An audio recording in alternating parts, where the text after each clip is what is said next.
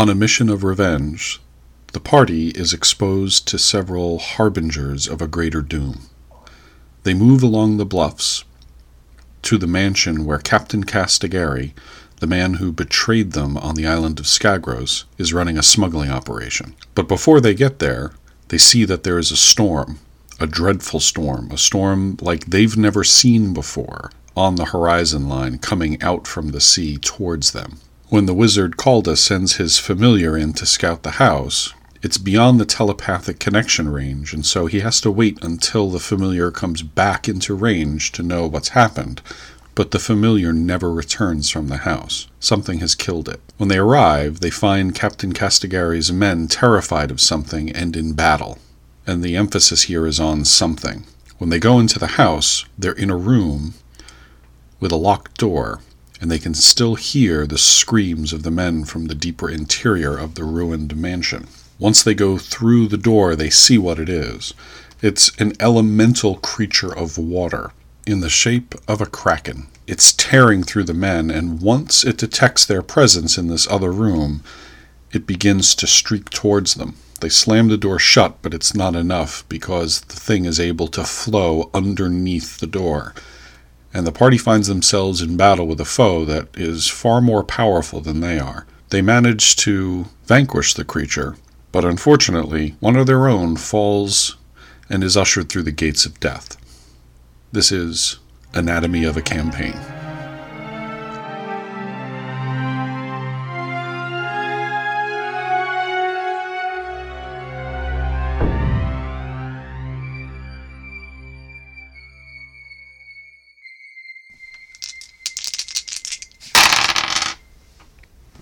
There were 3 sections to the game session last night. First was before they arrive at the mansion. The second section is what happens when they're inside the mansion. And the third section, which is not really the thing that happened last, but was nested within the interior of the mansion portion of the session, was the druid character's adventure in the Land of Death. I'm going to take those out of order, and I'm going to rank them from least complex to most complex. The least complex thing that happened during the game session was what happened inside the mansion. Inside the mansion was trying to stealth through this interior environment, and predominantly it was doing battle with a water weird. When they arrive, they find that the smugglers, who they expected to be the threat they would be dealing with, were dealing with something else themselves entirely. One man was outside at the back patio of the house yelling up to his comrades. They could hear the sounds of panic and scream and battle going on inside. But it wasn't normal. It sounded like a bunch of men who were facing something that they couldn't understand, and that was probably killing a lot of them. And as it turned out, it killed pretty much all the smugglers that were in the upper levels of the house. They get inside, they find that there's water everywhere, and this is all a function of the ultimate thing that they'll be dealing with in this particular environment, which is the summoning of a kraken. And this is a mild manifestation of what happens when a kraken is summoned. According to the lair effects, there's or I should say the regional effects, there are water elementals. Now, I opted to go with Water Weird because it's a heck of a lot closer to the party's challenge rating, but it's a CR3, which is a tough encounter for a second level group. What happens is there's water on the ground, and the druid figures out that, hey, this isn't natural. But before they can really decide on a course of action, they peek through the door, they see this water weird, which is this monstrous looking tendril of water that's coming up out of the pool and attacking all these guys in the mansion's foyer. The creature quickly turns on them, and the battle is tough because it has resistance to most of their physical attacks. The first couple of things that are the first thing that's really thrown at them that's magical in nature is a firebolt, which, while it doesn't say in the rules that it has resistance to that, I gave it resistance to the firebolt. And then they begin to chip away with it with things like Ray of Frost, which don't do a ton of damage. In fact, the stuff that was actually most effective against it was Bren, who was just dealing a lot of physical damage, even if it was cut in half. It has a lot of hit points, And functionally, it has double that amount when it has resistance to most of the attacks being thrown against it. In the beginning of the battle, I didn't roll that well, and it wasn't really hitting them. Once it did, the battle rapidly turned from something that seemed like it would be a war of attrition, where they're slowly whittling this thing down, to one where they actually decided to run away at the very, very end. I managed to crit, unfortunately, the druid, Bruce, I should say Mir, played by Bruce, and he got sucked into the vortex and drowned. And that leads into the next section of it, which I'll talk about in a few moments. After they managed to defeat the water weird, the party decided to try to investigate the rest of the house. They discovered that there were a few men still upstairs in the second level, but when they went up to engage with them, those guys rapidly jumped out windows and escaped. They had no desire to stay here and be part of this.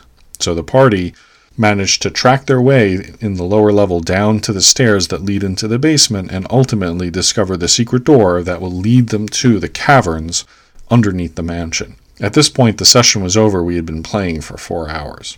The third thing that of the three things, that was the second thing that happened and the least complex because it's the most straightforward. You're basically doing a quote-unquote dungeon crawl and you're dealing with a combat. The next most complicated thing was something that was nested within that, and I call it the third section, which is, in this particular campaign, because of the nature of how I've established the gods and the pantheon, if the first time you drop below 0 hit points, you get 1 death saving throw.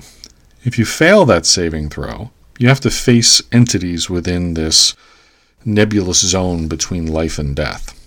The premise is that there is no god of death, there's no god of life.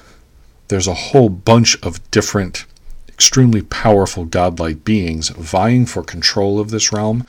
And so when a soul gets close to that edge between life and death, they get sucked into this trial. I've done this a number of times with different people that have played in the game, and it's always been pretty exciting. The players always enjoy it. And the mechanics work like this. I set up a quick map, and it's between you and some entity or series of entities that far outstrips your normal capability of handling them. Very powerful stuff. But your character operates a little differently because you're a hero. You're supposed to be special. Every action can be used as a full action. So you have 3 things you can generally do in a round. I'm holding reactions aside. Action, move, bonus action. I basically hand that to you and say, you can do 3 of anything you can do. If you want to attack, you can make 3 attacks. If you want to move, you can make 3 moves. If you want to cast spells that take 1 action, you can do that 3 times. If there's a bonus action you really want to be able to do, spend one of the actions on a bonus action. It's all up to you. So the character is sort of untethered from their physical constraints and is able to do a whole horde of stuff. If you are a spellcaster, you have unlimited spell slots that you normally have access to. The higher level you are as a spellcaster, certainly the more potent you're going to be in this combat. In this case, we had a druid character, and he has all first level spells, and this means that he could be casting first level spells constantly. What he's faced with is a portal down into, let's call it the netherworld, for lack of a better term. And there's a mote of energy which represents his very soul, and then there's his manifestation in this realm. On top of that, there were about 7 shadow demons. These are fairly potent, certainly for any second level character. But in addition to having just untethered actions, unlimited spell slots, you also have double the normal amount of hit points. And because his character uses his quarterstaff with the cantrip Shillelagh, I turned it into a full-blown magic weapon for him in this particular encounter. So it's a second level druid versus 7 shadow demons. He's got these souped up abilities and he has the functional equivalent of a +3 weapon. His job is to figure out what he's supposed to do. Through the whole battle, I'm giving him subtle clues like the energy of your life really wants you to come and be in contact with it. He didn't do that. He stayed separate from it, and I think he was attempting to draw the shadow demons away from his life essence. That makes sense. If he had merged with his energy source earlier, I would have given him a number of other benefits, but it would have had the downside of potentially using and tapping into that life energy in order to do battle. The catch is, you have all of this great stuff at your disposal, but if you die here, that's it. You're dead and gone, and your soul has been devoured. If you survive, you go back to the land of the living, and now the mechanics for death work normally for you. If you drop below 0 hit points, you get 3 death saving throws just like normal. Additionally, when the time comes when they're able to take a proper long rest, he will immediately level up to level 3. On a side, I'm going to be giving him insight into what's happening in the campaign based on the spiritual awakening that would have been part of this near-death experience. It's a little kitschy, I guess, but he seemed to really enjoy it, and it was a real highlight of the session. Now everyone else has to kind of sit and watch, but hopefully everyone took that in stride, because that seems to be what happens in role-playing games at times. You have to kind of let someone else have the spotlight. In his case, it was him fighting for his very life. Because Bruce is a bit of a tactical genius, he really managed to pull it off, killed all of the shadow demons, and was able to save his life energy and return to the land of the living. Which brings us to the first part of the evening, which was the more challenging and difficult part of the evening from a general role-playing standpoint. Just ahead of the session, Bruce sent out a note to everyone saying, hey, I kind of think that Miggs, who sent us on this revenge mission, who gave us the information necessary to pursue this revenge mission, I think he may be playing us. He was the one that sent us to the island of Skagros to begin with. So what if this isn't about Castigari, the captain who betrayed them, and what if this is really about Miggs using us to do his bidding without really getting our consent to do that? Now, the reason I think this sent the entire session into a bit of a spin was, well, functionally, we spent a good part of an hour having the players debate back and forth. I'm sure anyone who's DM'd for any length of time has gone through this, and there needs to be some kind of a word that represents what this is for a DM to sit through. Something in the vein of Schadenfreude. I can't really encapsulate it, but it feels like there's this very specific emotion, which is, I'm very happy that people are engaged with the story and trying their best to come up with a great idea for how to proceed. You're listening to their theories, and you know which ones are correct, you know which ones are quote-unquote incorrect, and you also know which are the ones that have the greatest ability to derail every single thing you've prepared for tonight's session.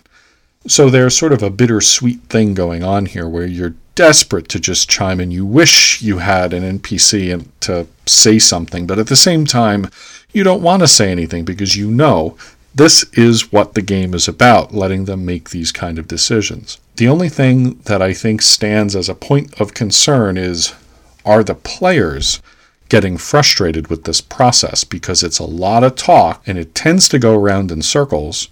People change opinions. People go back and forth. Do we continue to go after this guy? Folks start to throw out very different strategies that go completely against the vein of what they had decided to do ahead of this session. In the end, they decided to keep going. They decided to look for an opportunity to speak to Captain Castigari and see if they could find out more about it. Of course, I'm sitting there knowing you're going to get to that house and it's not going to be about the smugglers. It's going to be about Castigari, who, through circumstances, is actually attempting to commune with a Kraken, and as a result is drawing all this stuff into the region in Outpost 9, then he really does need to be stopped. The other thing that has really weighed on my mind since then is party motivation.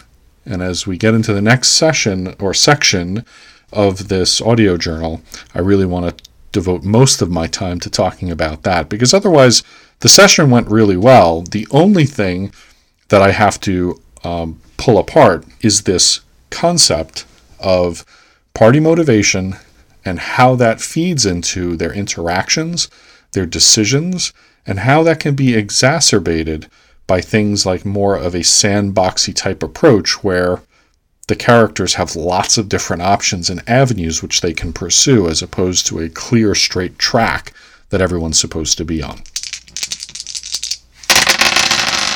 So what worked and what maybe didn't work so well? What I think worked was the Thunderdome-like death match between Bruce's druid and the agents of death who are trying to devour his soul. I say that, though, qualified, because I was not expecting this to happen, and so I had not prepared a custom version of the Gates of Death for his character, which is what I normally like to do. He got something that was a little bit more generic. It looks like a shadow realm, and there's a pit of blackness, and then there's a moat of luminous energy, which represents his soul, and he had to fight all of these demonic creatures. The player reaction was incredibly positive. I think he really enjoyed the combat. He's a very tactical player, or I should say, he's a player who's exceedingly good at tactics and really seems to enjoy a tactical challenge.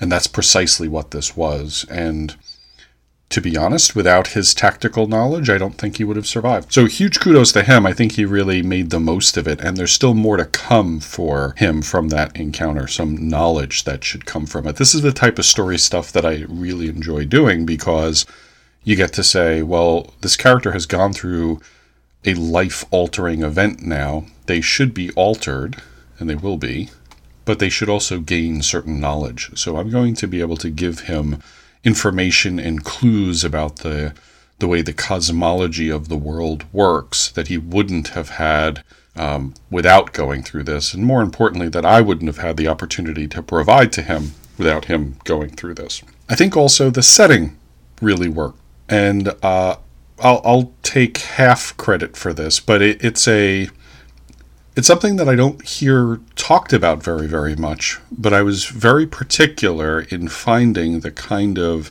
setting elements for these encounters that would all gel together. It's by the sea. We had this sort of sea captain motif going on. I was able to find an old D&D module that had a really good map that I could use that matched with the bluffs. I did a lot of thinking about the idea that there was a kraken being raised, and how could I possibly bring the concept of a kraken to effective use with a second level party. And I looked at the ancillary and side effects that occur when a kraken is nearby, and was able to really pull some things together that I think it allowed me to foreshadow. So there's the storm on the horizon. I have established in my setting that storms are extremely rare, and I was able to tell the party, you've actually never seen a lightning strike. You've seen lightning illuminating clouds, which is just sort of diffuse light, but you've never actually seen a streak of lightning in the air, and now you're seeing dozens of them, and it's pretty terrifying. I think when Call Descent is familiar, it gave me the opportunity to really put something before them to give them pause, meaning the death of the familiar. And then when they got into the mansion, I had already established that there were pools of water, and I thought it was a very it was a neat way to set it up so that the creature is moving along these really low, we're talking about like an inch or two of water at most that's on the floor, that sort of rises as the thing's coming closer, and I think it sort of presented a very cinematic experience for them in that moment. And then as they, after they had defeated the creature, move further down into the dungeon and, I should say the mansion, and then ultimately find the secret door which will lead them towards where the caverns are and what is beyond. All of that sort of gelled. And I have to believe from a player perspective, well, if I take a step back and I say, when I'm a player, I'm not going to say this really irritates me, but what is minorly disappointing is when you go through an adventure that just simply has this everything in the kitchen sink approach to design, where there's been no thought to really what type of dungeon this is, who would have designed it, or I should say what type of environment, and it's just, hey, there's a room with a thing in there. Great. We'll fight that thing. It's something I'm sensitive to, so I was pretty pleased with how all the elements came together to sort of present this burgeoning mystery of what's going on here. We thought we were just going to be going in and killing a bunch of smugglers, when it turns out that actually there's this greater threat, and it's just layering on top of itself until they finally learn that Castigaria is attempting to raise a kraken so that it can be a god. What was a little more challenged through this episode, I think I still struggle with downtime for players.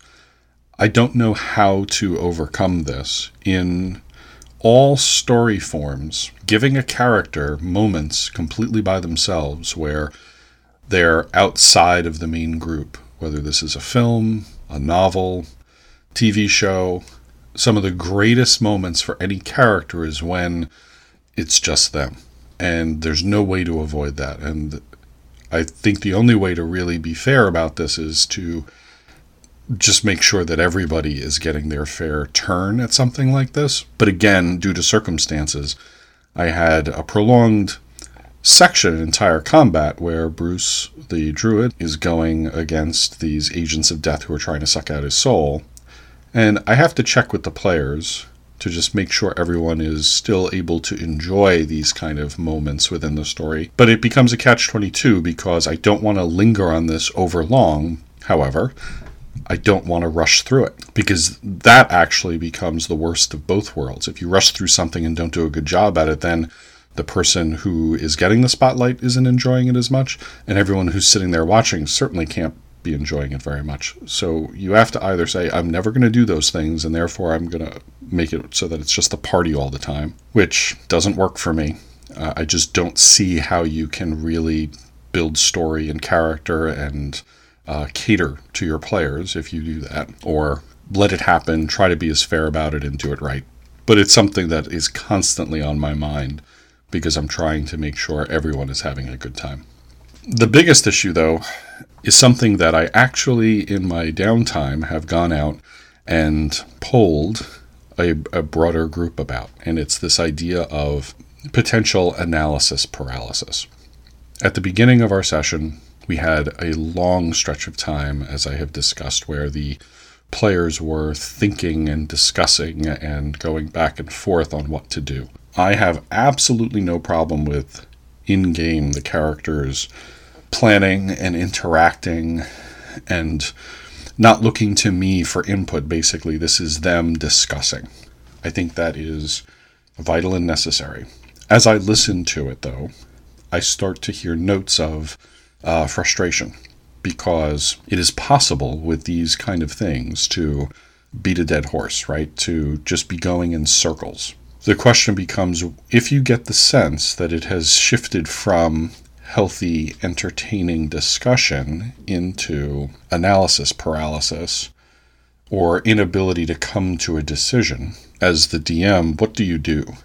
So I actually went out to a broader community online and conducted some polls. I conducted a poll amongst dungeon masters, and I conducted a poll amongst just players, and asked, when this happens, how do you handle it? Do you A, prompt them in-game, B, prompt them out of game, C, do nothing, or something else? And overwhelmingly, the preference is to prompt them in-game. Not do nothing. Do nothing is the second choice, and a very distant second. I think the percentages came out something like 70% of respondents, a little under 70%, of both DMs and players are saying, prompt us in-game. The very distant second, at about 19%, was do nothing.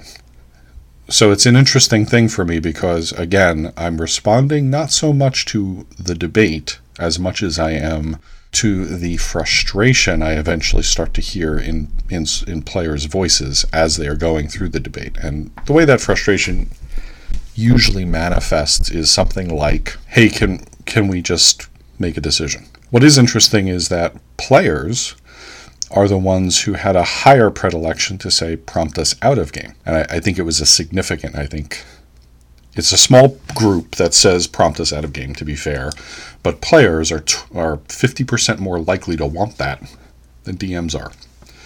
And I think that, to a degree, there's a point at which you just have to, as people, just say, hey guys, what are we doing here?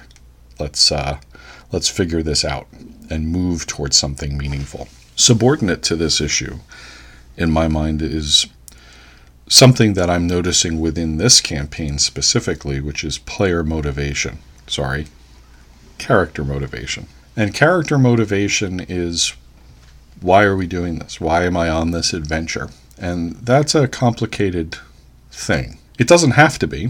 I think it is the very reason. This exact challenge is why I think games in the olden days, and even in the old school Renaissance these days, are really like, look, you're playing an adventurer, and now we're done talking. And oftentimes the start of the game is you're entering a dungeon, which you knew about. And you're in the dungeon to do adventurer stuff. And that's it. That's the motivation. I think the way we did Session 0, the way we've really gone into all these characters, has created a far more rich and robust and complicated set of motivations across the entire swath of these 5 characters. And that's something that's extremely fertile and that I've been mining.